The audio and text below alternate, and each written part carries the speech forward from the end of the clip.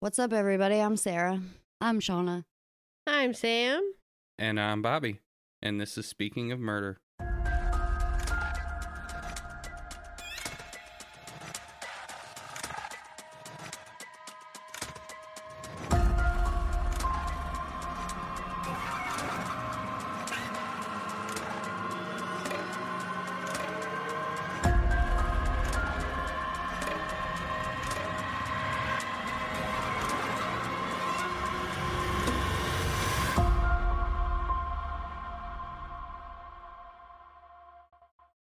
Welcome back, everybody, to part 2 of Robert Hansen. Before we get started on that, a little bit of business. If you haven't checked out our other podcasts, you definitely should. Speaking of missing persons and speaking of hauntings. And if you want to send in any kind of case suggestions or anything like that, check out any pictures from this episode or any of the other episodes. You can send in suggestions to our email, missingmurderedhaunted@gmail.com. Or you can check out the photos at on Instagram at Missing Murdered Haunted. So now that that's out of the way, Sarah, let's hear part 2. Okay. I will give you part 2. All right. So we left off where he got arrested, right? And you guys got mad because he said you can't rape a prostitute, can you? Yeah. Yeah, which is dumb. Yeah, that's absolutely ridiculous. So we're at the point where he's, arrested and they want to search his house, his car, his plane. He actually gives them permission to search his stuff. And he, like I said in the last episode, he had waived his right to a lawyer. So hold on though. Didn't he say that part of his whole alibi thing was that he had taken the seat out of the plane to fix it at his buddy's house? Yes. And both of the people he used as alibis, they corroborated it. They said yes, that he was telling the truth. Seriously. Yeah. Okay. So How much did he pay them? Right. I mean, he didn't pay them anything. They just assumed that whatever he was doing that night, that it wasn't raping and trying to murder a girl, because they just didn't think he was that type of person. I'd be looking at that airplane seat like, where's the repair? I don't see a fresh repair on this. Well, when they searched his plane, they found nothing. Absolutely nothing.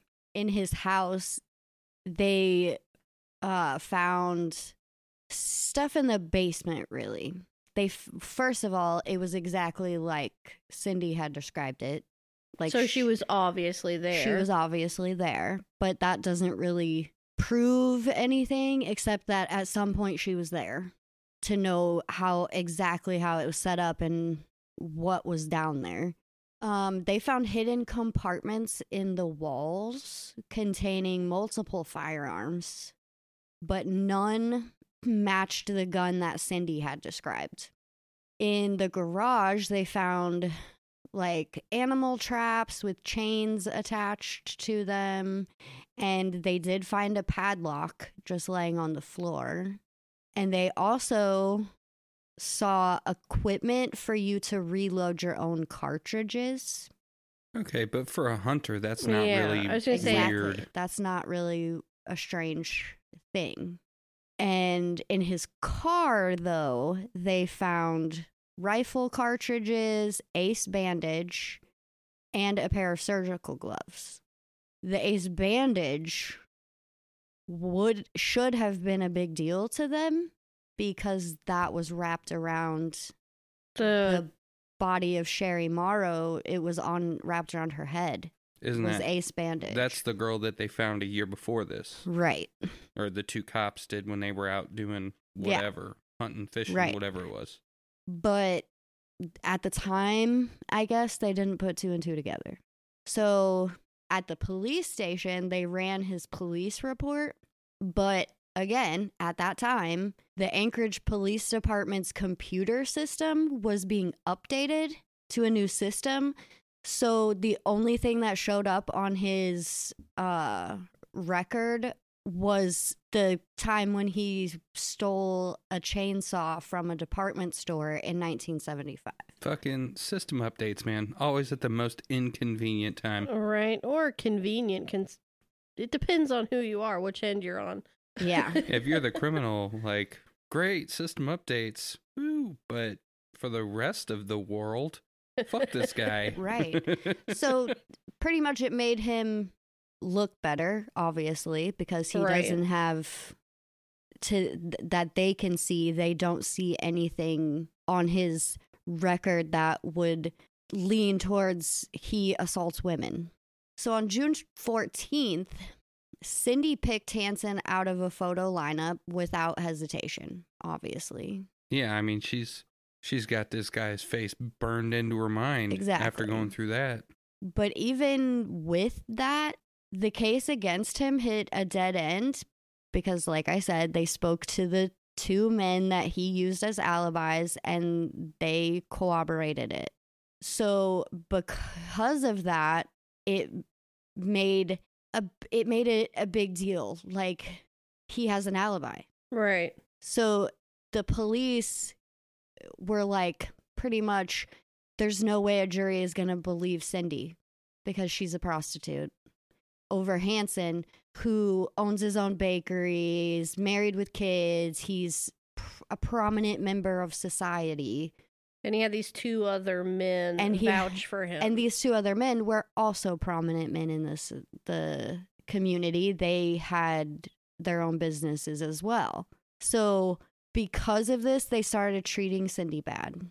The police were like claiming she was lying. And they tried to get her to take a lie detector test. Seriously? Yeah. And she refused. I don't blame her. She would not do it. Yeah, I don't blame her at all. Like, that's just like a slap in the face. Like, yeah, you're telling them all this information. You're finding corroborating facts. And then because of this guy's social status and the social status of his buddies. Yeah. Right. No, get the hell out of here with that crap. So because she refused to take the lie detector test, they literally, when they searched his stuff, even the things that they did find, they didn't seize anything. They seized no evidence. They took no pictures. They pretty much said it was his word against hers kind of a deal. It sounds like they didn't do their jobs right. That is such a load of horse shit. They did present the case to the DA's office, though, and the DA did the same thing. The DA rejected it. They were like, there's no way a jury's going to believe this girl over this guy. But Maxine Farrell, we talked about her a little bit in the first part. She's a detective, and she was the one who kind of noticed the pattern of these girls going missing. Mm-hmm. She decided before they just filed Cindy's case away and it just became a distant memory that she was going to pass along the information to the Alaskan state troopers because they were the ones working Sherry Morrow's case. So she kind of had this like feeling like maybe he has something to do with this, so I'm going to give it to the state troopers. Good. So if it wasn't for her, he probably... They would have just filed it away and he would have gotten away with it for a while. For doing what he did to Cindy, yeah. Women looking after women right there. So on September 2nd of 1983, another body was found. Not far from where Sherry's body was found. This woman was wearing jeans that were unbuttoned and zipped. They weren't zipped.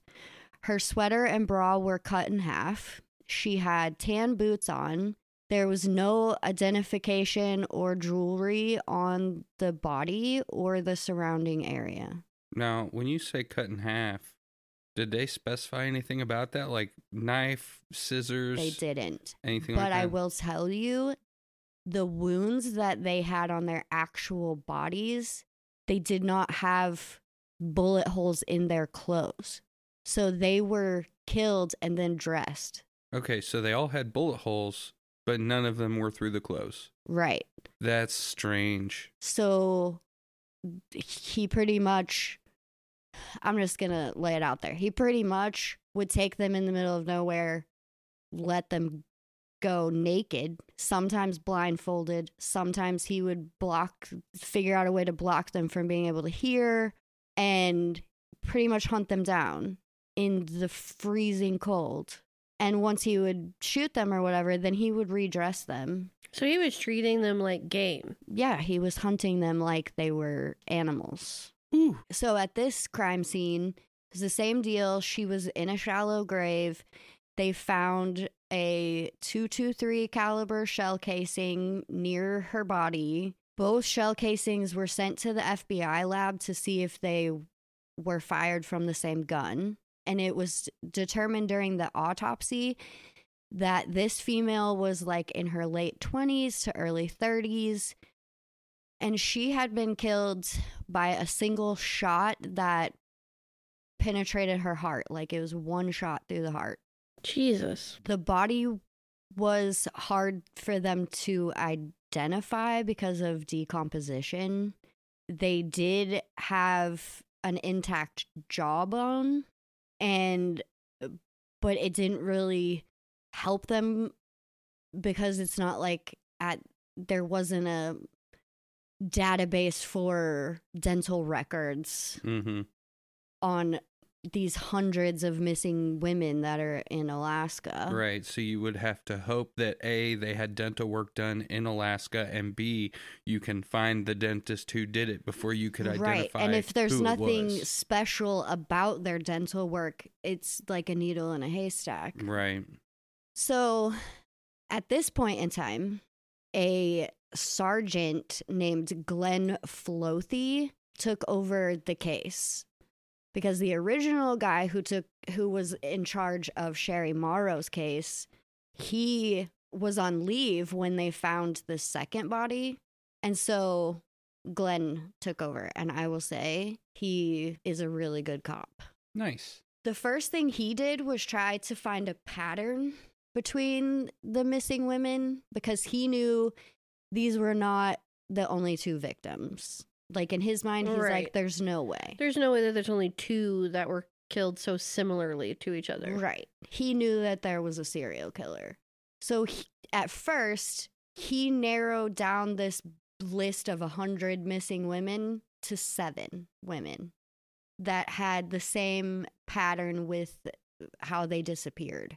The women on his list not only had similar features, at one point they had been either they grouped them in as all just sex workers, even though I think that's kind of wrong because not all exotic dancers are having sex with men. But instead, I mean, I get it to an extent, but they had all either been exotic dancers or been prostitutes. They were all from the Anchorage area. They all had made a date with a man before they went missing. And this date involved them doing some kind of service for a couple $100s.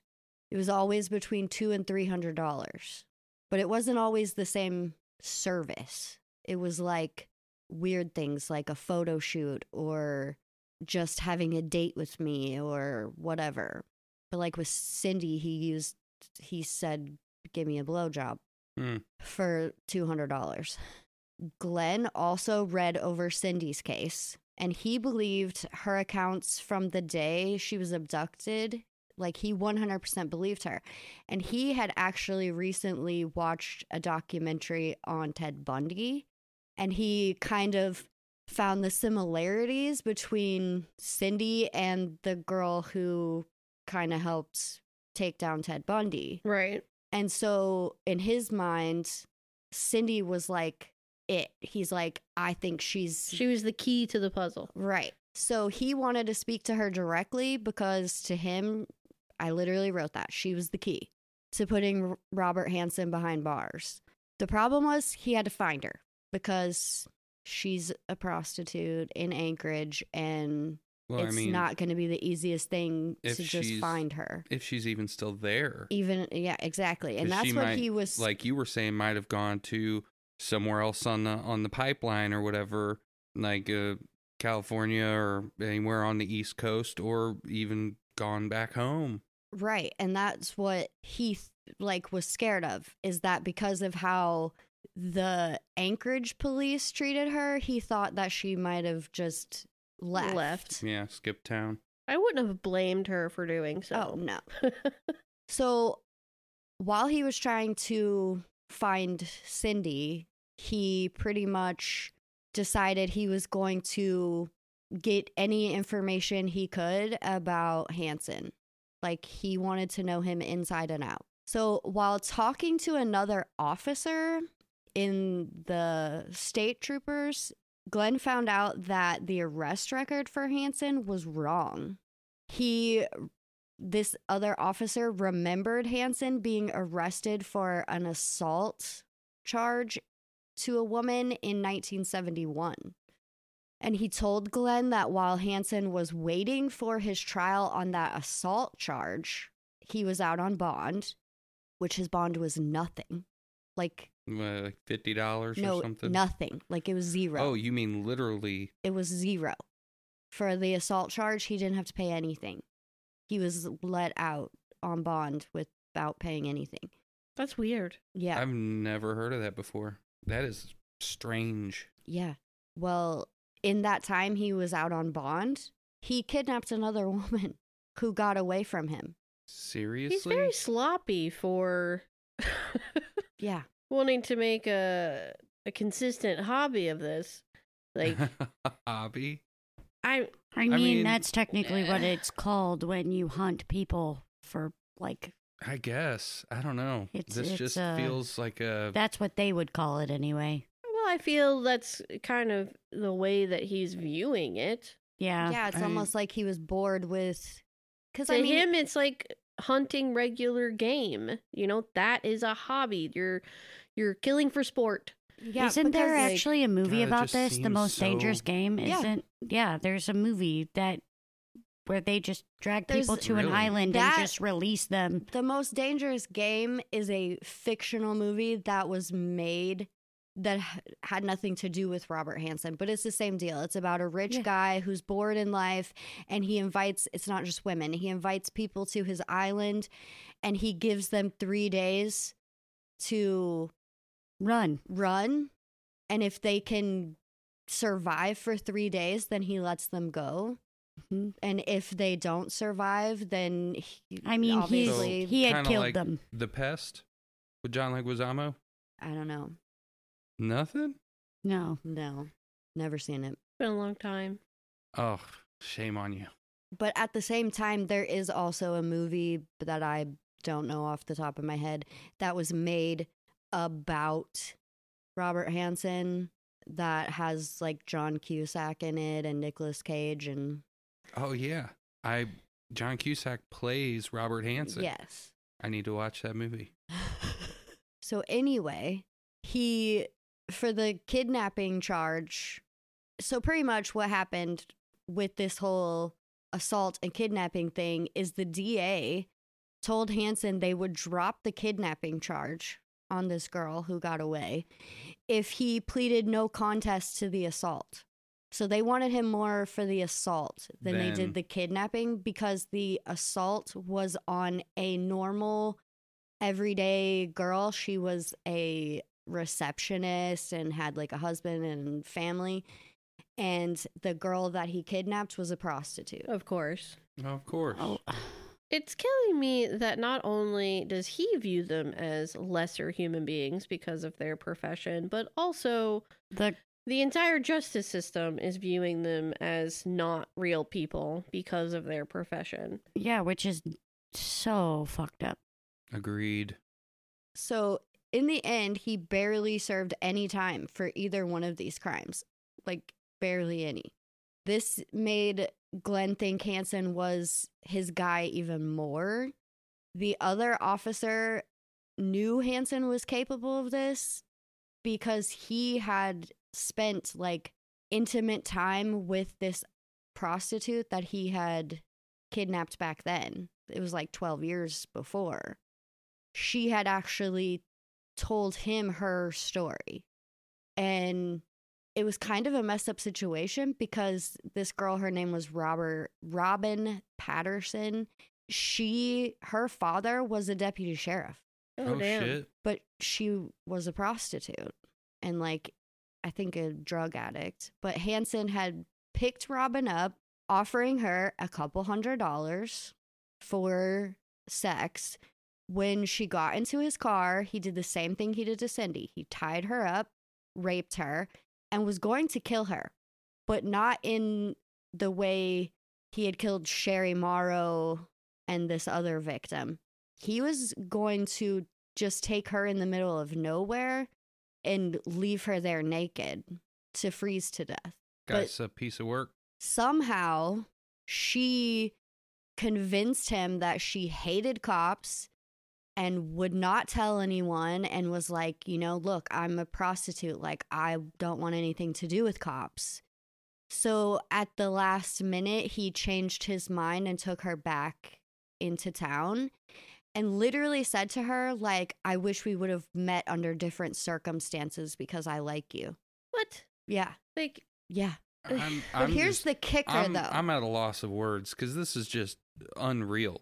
But here's the even bigger kicker here, okay? Because at the time, he told her to write down, I guess she had said to him, let me write down my name and my address or whatever, and if I go to the cops, then you'll know where to find me and whatever, because she was just trying to save her own life. And he said, no, write down your parents' name and address, and if you go to the cops, I'm going to go kill them. And she did, because she just, was trying to save her own life. Well, when he got arrested for that, the cops that were like searching him and searching his stuff, he's like standing there watching them like go through his wallet, and this piece of paper falls out of his wallet with her family's information on it. And Robert Hansen just picks it up and sticks it in his back pocket. And they're like, we need that. Like, what are you doing? And he tells them, oh, it's the phone number and stuff that I need to be able to call so I can get out of here. And the cop is like, well, I at least need to make a copy of it. But like a fucking dumbass, he gives Robert Hansen back the original piece of paper instead of the copy. Oh. And then they don't like file it and shit because they're like, we didn't have a search warrant to take this out of his wallet. That's another reason why they couldn't get him on the kidnapping charge, is because, again, they claimed it was her word against his. Right. Oh, and my this God. guy's exploiting legal loopholes. Yeah. But he, like, literally had the evidence in his wallet that he took her parents' name and address and phone number. The only reason that this girl actually came forward, though, is because at first she wasn't going to, because she believed he would go kill her parents. Well, yeah. But she came forward because another girl in the area went missing and her body was found in a remote location. She was naked with her breasts slashed, not like superficially, not deep. It was like superficial cuts. And police had said at the time that they believed the girl had gotten away from her abductor because her body was found like in a bush, like she had been hiding. And so that girl was like, oh shit, like that's exactly what he told me he was going to do to me, is just drop me off in the middle of nowhere and I would just die from the elements. So that's why she came forward against him, is because she's like, he had to have killed this girl. Right. And she didn't want that on her conscience, that she knew that. And this cop that she came forward to believed that he did, but there was nothing linking him to it. Well, yeah, because of all of this legal, stuff with the fucking records not showing up and them not keeping evidence and basically helping him make everything appear as if it's his word against hers. Yeah. And so that was like another thing he got away with just like a slap on the wrist. The receptionist girl that he went after, I guess she had come into his bakery and was a customer, and he thought she was pretty. So he followed her home, went to her door, claiming that he needed to use her phone, and she let him. He asked her on a date. She said no, like, I'm married or whatever. He left. And then a week later comes back and tries to abduct her while she's getting in her car. So he had been watching her for a week to figure out her routine and tries to abduct her while she's getting in her car to go to work that morning. And he got caught because she screamed bloody murder, and a lady in her apartment complex looked out the window and saw what was happening and called the police. See, and that's some of the dumbest shit. Fucking, this asshole can't even stick to his own guidelines. Right. Like, she that was turned at him the down. beginning. She's married, and, I don't know. Was he married at the time? Was that before he was married? No, he was married. He was married to Darla at the time. And during that whole thing, he only was in actual jail for a small amount of time, 3 months. He was in jail for like 3 months, and then they put him in a halfway house for 20 months. So he could pretty much come and go as he wanted to. And he also, in like 1975, I think, he got in trouble for the larceny charge of stealing a saw. And he did it for no fucking reason other than he wanted to see if he could get away with it. But to the police, he said he gave this big long story about how he wanted to give this saw to his dad for Christmas, and he doesn't know why he didn't just pay for it. He just picked it up, and the next thing he knew, he was walking outside with it. What? And he got 5 years in jail for that. Really? So think about that. So he gets 3 months for attempting to abduct. He got more than 3 months, but he only had to spend 3 months in actual jail. The rest of his sentence, which was 20 months total, he got 20 months for trying to abduct 2 people. But he walked one of out which of he the store raped with a saw. And gets 5 years. Yeah, but here's the thing. He only served 16 months of that because he appealed to the Supreme Court, and they were like, yeah, that's an obscene amount of time for larceny, and let him go with time served. Yeah, but that's still more, a larger sentence and more time served than a kidnapping / rape charge. Yeah. That's ridiculous. Yeah, that's insane. So... And Darla was still just sticking around through this, huh? Yes. She was being a supportive wife. Now, is she actually aware of what's happening, or is she like in the dark? Is he lying to her? And He's saying, lying to her. Oh, I tripped and accidentally punched a kid in the face, and they gave me an assault charge. It was a total accident, and they don't believe me. Yeah, he's totally lying to her about everything. And playing the victim card, the woe is me, and doing things like... They just keep picking on me. I'm at the wrong place at the wrong time. Yeah, and doing things like, don't even bring the kids to see me because I don't want them to see me this way, and Drama blah, blah, queen. blah. And, so yeah, he's a big piece of shit. So... Is he the drama? He's the drama. Most definitely.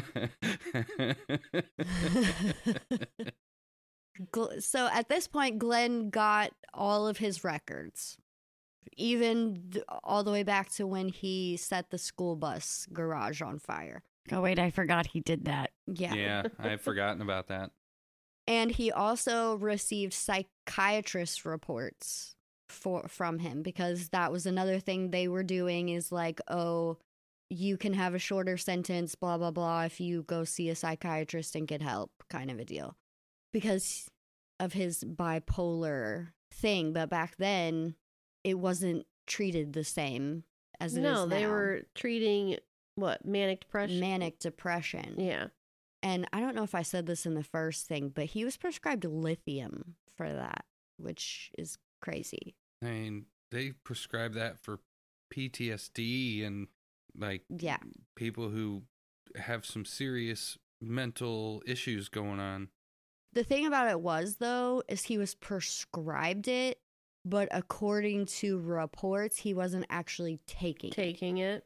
But he lost his license to fly a plane because he was prescribed it. So he didn't even have a license to drive. To fly? To fly the plane. Dang.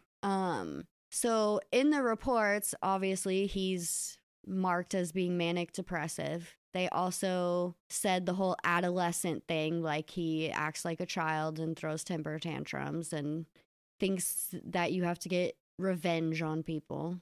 And they also label him as the kleptomaniac. The kleptomaniac thing made Glenn have like a aha moment. He's like, okay, well, if he's a klepto, like I want to know if any surrounding areas near Anchorage have had any cabin robberies by plane. He just was like, I wonder if this dude is robbing cabins on top of killing women. Alaska is the weirdest place. Robbery via airplane. Yeah. That sounds intense. That is just nutso. And not quiet. Well, because a lot of these cabins were just used for hunting. Well, They weren't used as like residences. They were used as hunting lodges and like vacation homes. And he had told Cindy, I'm going to take you to my cabin. Oh, was he killing? But as far as anyone that I have seen, he didn't actually own a cabin. So he was threatening to take her to someone else's cabin. I think that's what he was doing, yes. It doesn't, like, nothing flat out says that, but that's how it makes it seem. And I think that's when Glenn was trying to find out, like, does he have a cabin? Like, where's this cabin? And he couldn't find one. That made him think, like, is this dude robbing cabins as well in his plane? But he also asked all these other agencies if they had any missing persons cases or strange murders in the past 12 years. Right. Anything that would fit the profile of what this guy is doing. And he's the one who like paid the most attention to the fact that Hansen had a lot of trophies and a lot of high rankings in record books for his animals that he had killed. Yeah, I was wondering earlier, the thought had come across my mind, is he keeping trophies from these women that he's treating as game? You will find out. Okie dokie. I mean, I don't think he's mounting heads on the wall or anything. No. No, but I feel like there's no way he's not keeping something. Yeah. I mean, if he's a hunter, he's got to be keeping something. Well, Glenn finally got to talk to Cindy. He finally found her. He actually, like, you know how they have, like, the informant cops that, like, stay on the street and they deal with, like, drugs and prostitutes and whatever, and they literally, like, live like they do kind of a deal. Right. Yeah. Well, to find her, that's what he did. He went to one of these cops, and this cop took him to all of these crazy places looking for her until they found her. And she, again, was super cooperative. She told him the entire story, and it, like, made him believe her so much that he convinced his like commanding officer to put 24-hour surveillance on Hansen while he tried to create a case against him. Wow. Because he was like, he did this to this girl. It's not gonna just stop with this girl, so he needs to be watched. Good. Well, on September 28th, 1983, the second body that they had found on some people call it the Knik River and other people call it the Nick River. So either way, she was identified. Her name was Paula Golding. She was 31 years old and she was from Kona, Hawaii. She had been reported missing in April of 1983. So she had been there from April till September. Her friend reported her missing. She was a dancer at the Great Alaska Bush Company, which again, that's the name of the strip club? That's the name of the strip club. That's kind of funny. Yeah, I'm telling you. That's fantastic. They knew how to name strip clubs. They were good at it. The friend told police when she disappeared that she had met a man at the Bush Company and he offered her $200 just to meet him for lunch. But that he told her she had to specifically show up in a cab. So she did. On April 24th, Paula called a cab and left to meet this man. Her friend had not seen her since. At the same time, Paula was identified. The FBI report came back that both the .223 caliber shell casings found near the bodies were from the same gun. And the report also said that one of the casings was from a reloaded cartridge, which he has all the stuff for. He has all the stuff for. And they found it when they were checking out his house, right? And Glenn knew that from the police report. They also said that the weapon, if the weapon could be found, that the casings could definitely be matched to it. Well, yeah, because we know that each gun has its own identifiers when a bullet is fired from it. Right. And Dad did say, like, back then, it wasn't as easy. Oh, to, like, find that gun's fingerprint, basically. Right. So all of this information made Glenn glad that he finally had proof that the two murders were linked, because every other police officer was just like, oh, I don't know. And like telling him he was full of it, kind of. Wait, you said Dad said back then it wasn't. Are you referring to your gun expert? Yes. I am referring to my gun expert. That is my gun expert, people. My dad. And he is a gun expert. Pretty good one. Yep. So at this point, Glenn's list of victims went from 7 to 22 names. Oh, whoa.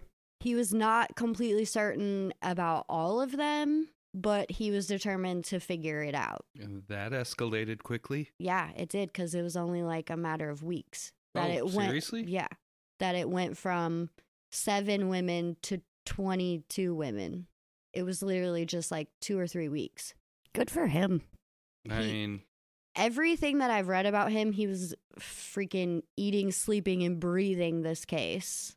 Like, dude's a badass. He is a badass. Put Robert Hansen in jail. Good for him. With a stroke of luck, Glenn found a report from the APD where Hansen had reported a burglary at his own home. And Hansen reported that $13,000 worth of his trophy mounts and furs had been stolen from him. And because of this, he received a check for $13,000 from the insurance company a couple months later. And Hansen had used that money to buy his plane. Oh. So basically, Hansen stole his own furs and trophies and then collected money. Yeah, pretty much. Glenn was like... made a false claim. Yeah. Well, Glenn felt like he had committed insurance fraud. Right. And decided to try to get Hansen on that charge and the kidnapping of Cindy to get him off the street. Like, that makes sense. He wanted him behind bars for something. While he was trying to put all of this together. Right. And makes sense.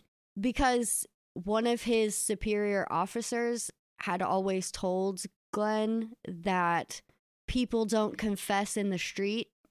So they had like this thing where they were like, if you could get him arrested, you're more likely to get him to confess. Right.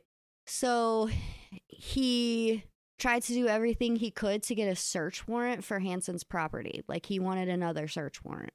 Well, they didn't have a search warrant the first time. He voluntarily let them search his property. Right.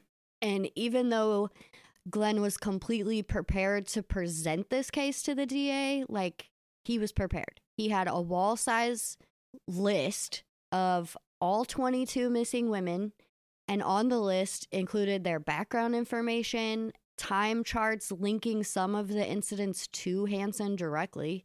For example, Hansen was known to be in Seward, Alaska on the 4th of July in both 1973 and 75 because of parole records. And on June 7th, 1973, a woman named Megan Emmerich was reported missing in Seward. And on July 5th of 1975, a woman named Mary Kay Thill was reported missing there. So both days that he was in town. Yeah, both weekends he was there. In 2 different years, 2 different women went missing. So the DA, though, denied Glenn's request for the search warrant because he said it had been 3 months since Cindy's incident. It's not been 3 months since Hansen's been working this case, but it's been 3 months since Cindy's incident. And the DA was like, I've already said nobody's going to believe her.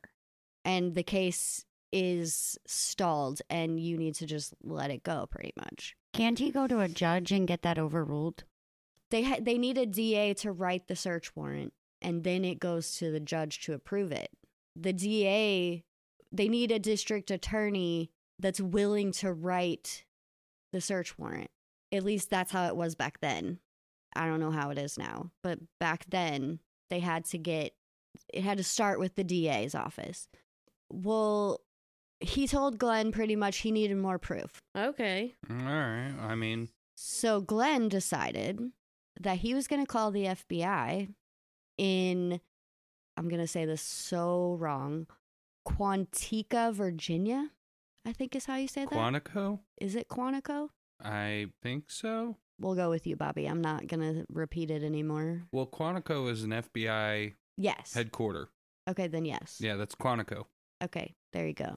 So they were the top research lab in the country on serial killers. Mm-hmm. He wanted their help to put together a profile of this killer because he thought if he had a profile, then the DA would take him more seriously. Yeah, Right. If you've ever watched Mindhunter, I have never watched Mindhunter. watch Mindhunter. It's about how they started the whole program for profiling serial killers. Yeah. And they talk about Ed Kemper and all of these different guys, like through the whole thing. It's fantastic. Okay. But they were based in Quantico Mm-hmm. while they were starting it and well, getting yeah, it all because going, whatever. they say the 2 FBI agents that helped Glenn were like the 2, because I listened to this on what's the garage show you told me to Oh, the True podcast. Crime Garage? Yeah, I Love those listened guys. to them and they said that these 2 FBI agents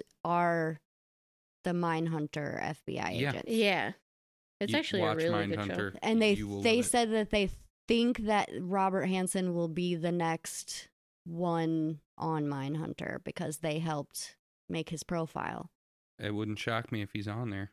So when he called the FBI, he spoke to Roy Hazelwood, and Glenn was telling him about Hansen, and Roy stopped him and was like, "Don't tell me anymore about the guy. Tell me about the crime scene." Right. So Glenn answered with, it was remote locations, victims were buried in shallow graves, they were killed with a high-power rifle, sexually assaulted, but found with their clothes on. And Glenn also told him, that they were either exotic dancers or prostitutes. So after just a second, Roy said, "I would say your guy is probably an avid hunter and an outdoorsman. I would not be surprised if his wife was very religious, and more likely she had no idea that he was even killing women." He guessed that the man was between the ages of 33 and 44 years old and a prominent member of the community, and he may own his own business. So pretty much Glenn was like, yeah, that's Robert Hansen. Damn. And Nailed it. he asked if they could send someone pretty much to help him arrest Hansen. He's like, "I don't know what else to do. I know this guy is a serial killer. I need help." So he told Glenn to go to the local FBI agent and just put in a request to have one of them sent there, or have FBI agents from this lab sent there. And he literally went that same day. Heck yeah. Hell yeah. The big thing is he wanted an official profile from the FBI on their serial killer. And he also wanted to know things like what he should be looking for when he finally gets his search warrant, because he's never hunted a serial killer before. Right. Like, he wants to make sure he doesn't do anything that Hansen could use to get out of trouble. Right. Make sure everything is on point. There's no Tainted getting out of it. evidence. Yeah. He can't weasel his way out of this one. Right. So Glenn started gathering evidence about the insurance fraud as well. And he received pictures from the insurance company from before and after the items were stolen. And during this time, the two FBI agents came from Virginia. Like, they showed up on October 11th, 1983, which is, again, only like a week after he requested them. Right. Glenn also interviewed another woman who said Hansen had pulled a .337 Magnum on her and forced her to take her clothes off. He then tied her up with guitar wire, put her in the camper part of his truck, and she managed to get herself free from the wire. And when Hansen noticed, he pulled the truck over and like came around to the back of the truck with this gun. But she climbed through the window of the cab and locked the doors so he couldn't get back in. Well, pissed, he literally punched the window out of his driver's side window to get to her. But she jumped out of the passenger side door and ran naked to the closest house. And she was like another one that they didn't take seriously because she was a prostitute. That's so crazy to me, because you have multiple women that are literally handing him to you, like IDing him, like that is the guy. Right. And she agreed. And they're like, yeah, but you're a prostitute. So I feel bad about the guitar wire. That shit hurts. Yeah, I bet it would. He was trying to get, Glenn was trying to get as many of these prostitutes to come forward as possible that he had done things to, but had let go, or they had gotten away. Because some of them he's very sloppy. Yeah, he is. And some of them he did let go willingly. Like the Robin girl, he let her go. So he also re-interviewed the man that picked up Cindy on June 13th when she had escaped from Hansen. He interviewed the clerk from the motel that she had run into screaming. Glenn got another stroke of luck when someone put him in touch with a doctor that told him his cabin and the cabins of two other men this doctor and two other men, their cabins had been burglarized. Oh. And the person who had done this had been in a plane. When police had stopped their investigation of the case because they acted like there was no evidence. Yeah. These three men had decided to figure it out themselves. Who did this to them? And when it had happened, it was wintertime, and whoever did it left like ski marks in the snow from the plane, like, you know how they like, yeah. Uh-huh. And it was a very unique pattern. So they took pictures. Detectives. And the men split up the airports in the area and went searching for the plane that matched those tracks. Oh, damn. Nice. And out of 6 airports, there was only one plane. Robert Hansen's. Shocker. One of these 3 men actually knew Hansen from the bow hunting association, and he hated him. Well, with good reason. But he hated him not for the burglary. He hated him because he said Hansen was a cheater. and that at least one of his world records was false because he said that it was clear that the animal had been shot in the antler with a bullet. And this is a bow hunting record. But John Summerall, one of the dudes who had given him an alibi with Cindy, swore that he was with Hansen when he shot this animal with a bow. So Hansen won the world record. Isn't that illegal? What? To give false alibis and things. Yes. Yeah. That's what I thought. I wouldn't do that for anybody. Fuck off. Yeah, it's illegal. This tip led Glenn to another man that said he'd been in Hansen's house within the past week and seen all the trophies he claimed were stolen. And this man told Glenn he could verify what trophies were still there from pictures. So things were starting to add up against him. Ruh-roh. The FBI agents gave Glenn the official profile and told him when he gets his search warrant to look for a murder kit, but more disguises. They told him that it would have wigs and fake mustaches and things like that to try to disguise what he looked like. Right. They also told him to look for things like jewelry, driver's license, and clothing from the victims because they said he would probably keep these things really close to him, but hidden somewhere. Like in the walls? Because they said he most definitely is going to keep a trophy because he's a hunter and they keep trophies. Right. Or under his side of the mattress. We'll see. Glenn took this information and went back to the DA for a meeting. It took him some convincing still, but finally the DA agreed to give him a lawyer to help write his search warrant.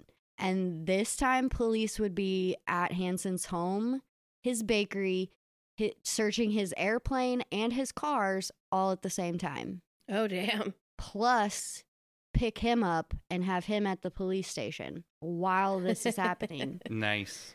So they picked Hansen up at his bakery that morning at 8 a.m.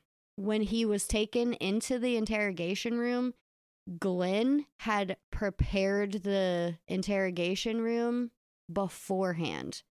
So he wanted Hansen to sweat in this room before they even started questioning him. So there were piles of folders on the table. One said Fish and Game Association. Another was opened with a picture of his wife stuck to the inside. There was pictures of some of the victims facing him when he sat down. They also put a map of the Nick River area on the wall with a giant red circle and 2 X's where the bodies were found. Oh, damn. So they were shoving all of the evidence in his face. And they let him sit in there for 15 minutes alone before they even went in to talk to him. Did he flip the pictures? I don't know. It didn't say.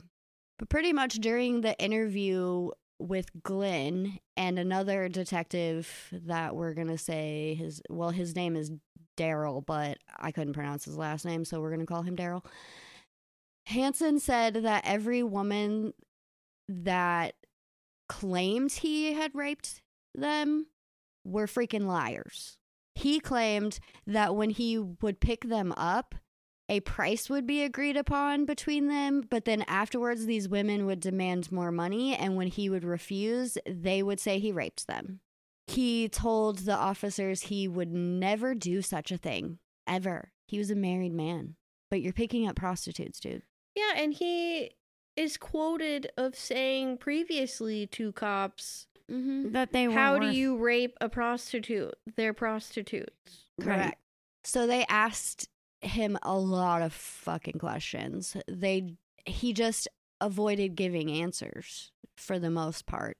And after 6 hours of questioning, he asked to speak to his attorney. I'm surprised it took that long, to be honest. Right. Same. So obviously that meant no more questioning. The interview was over. They took him to a doctor's office first, though, to get blood and hair samples. And they photographed every inch of his naked body. And then they took him in front of a judge to be charged. He was charged with rape and kidnapping of Cindy, finally. Holy cow. Oh, I don't know what the hell just happened. His bond was set at $500,000. So Glenn hoped that this would keep him in jail. Right. Well, they search everything. Because they couldn't technically charge him with the insurance fraud yet because they're searching for that evidence currently.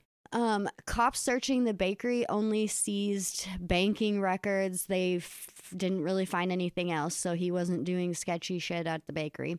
After searching the entire house, they were coming up empty-handed. Yeah, they found a lot of guns, but they're looking for a specific gun.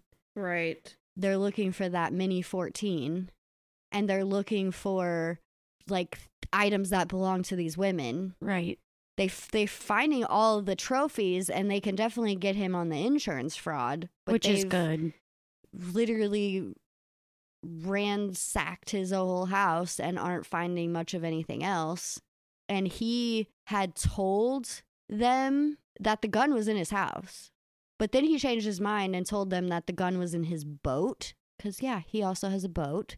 But they couldn't search his boat because they didn't have the search warrant for his boat. So they had to stop what they were fucking doing and go get the search warrant amended to search the boat. But it wasn't in the boat either. He lied about that. So they were also looking for things that could connect him to these cabin burglaries. I hate that word. Burglaries. So there was only one last place to look at this point. The plane? No, they searched the plane. It was completely clean. Oh. His hunting cabin? No. Can I take a guess? Is it in the heads of these animals that he killed? No, it's not. The last place they had to look was the attic of his house, but it wasn't an actual attic. It was more of just like a crawl space kind of a deal. Yeah. Like, you know, where you can't stand up in there, you literally have to stay on your hands and knees. And when you get, like, if the walls are, like, vaulted or whatever, it gets narrower towards the sides. Yeah, You're talking about the pitch of the roof. Yeah. Whenever it gets closer right, to like wherever you are, it just, gets smaller and smaller. So to search that area, you would literally have to do it on your stomach. Right. Kind of a deal.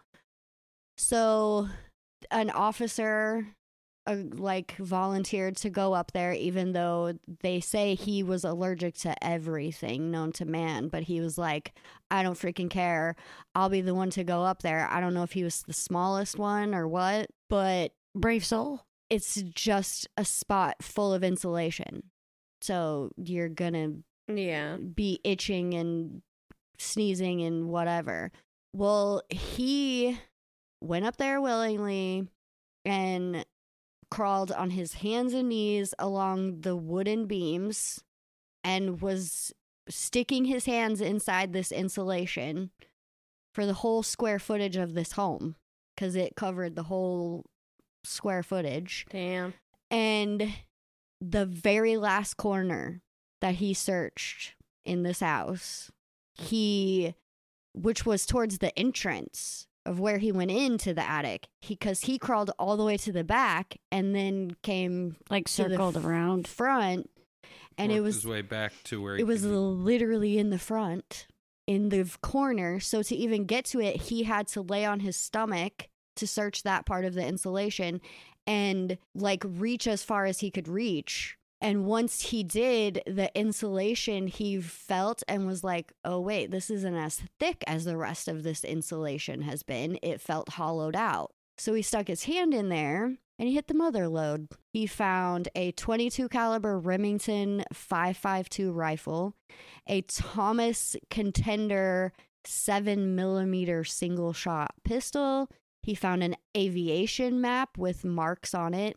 He found jewelry, newspaper clippings, a Winchester 12-gauge shotgun, but the best of all, he found a .223 caliber Mini 14. Oh, shit. Got him. It had taken them 14 hours of searching his home to finally find what they needed to convict him. And that is the end of part 2.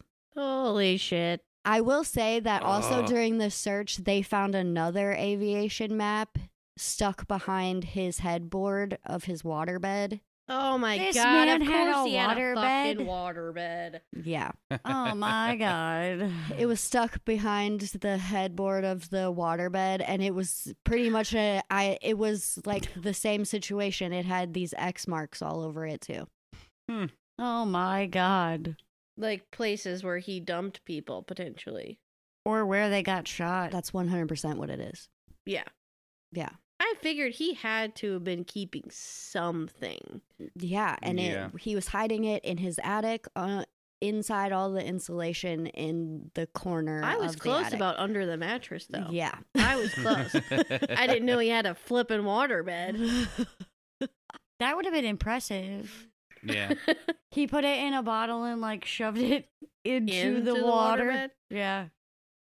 Like a message in a bottle. That would suck if you accidentally laid on that though. You'd have to push that thing all over the place. Yeah. So that's where we're at, guys. Hopefully next time we'll be done with this man, because I'm done with this man. Because he's Yeah, he's a piece of work. a piece of shit, and I'm done.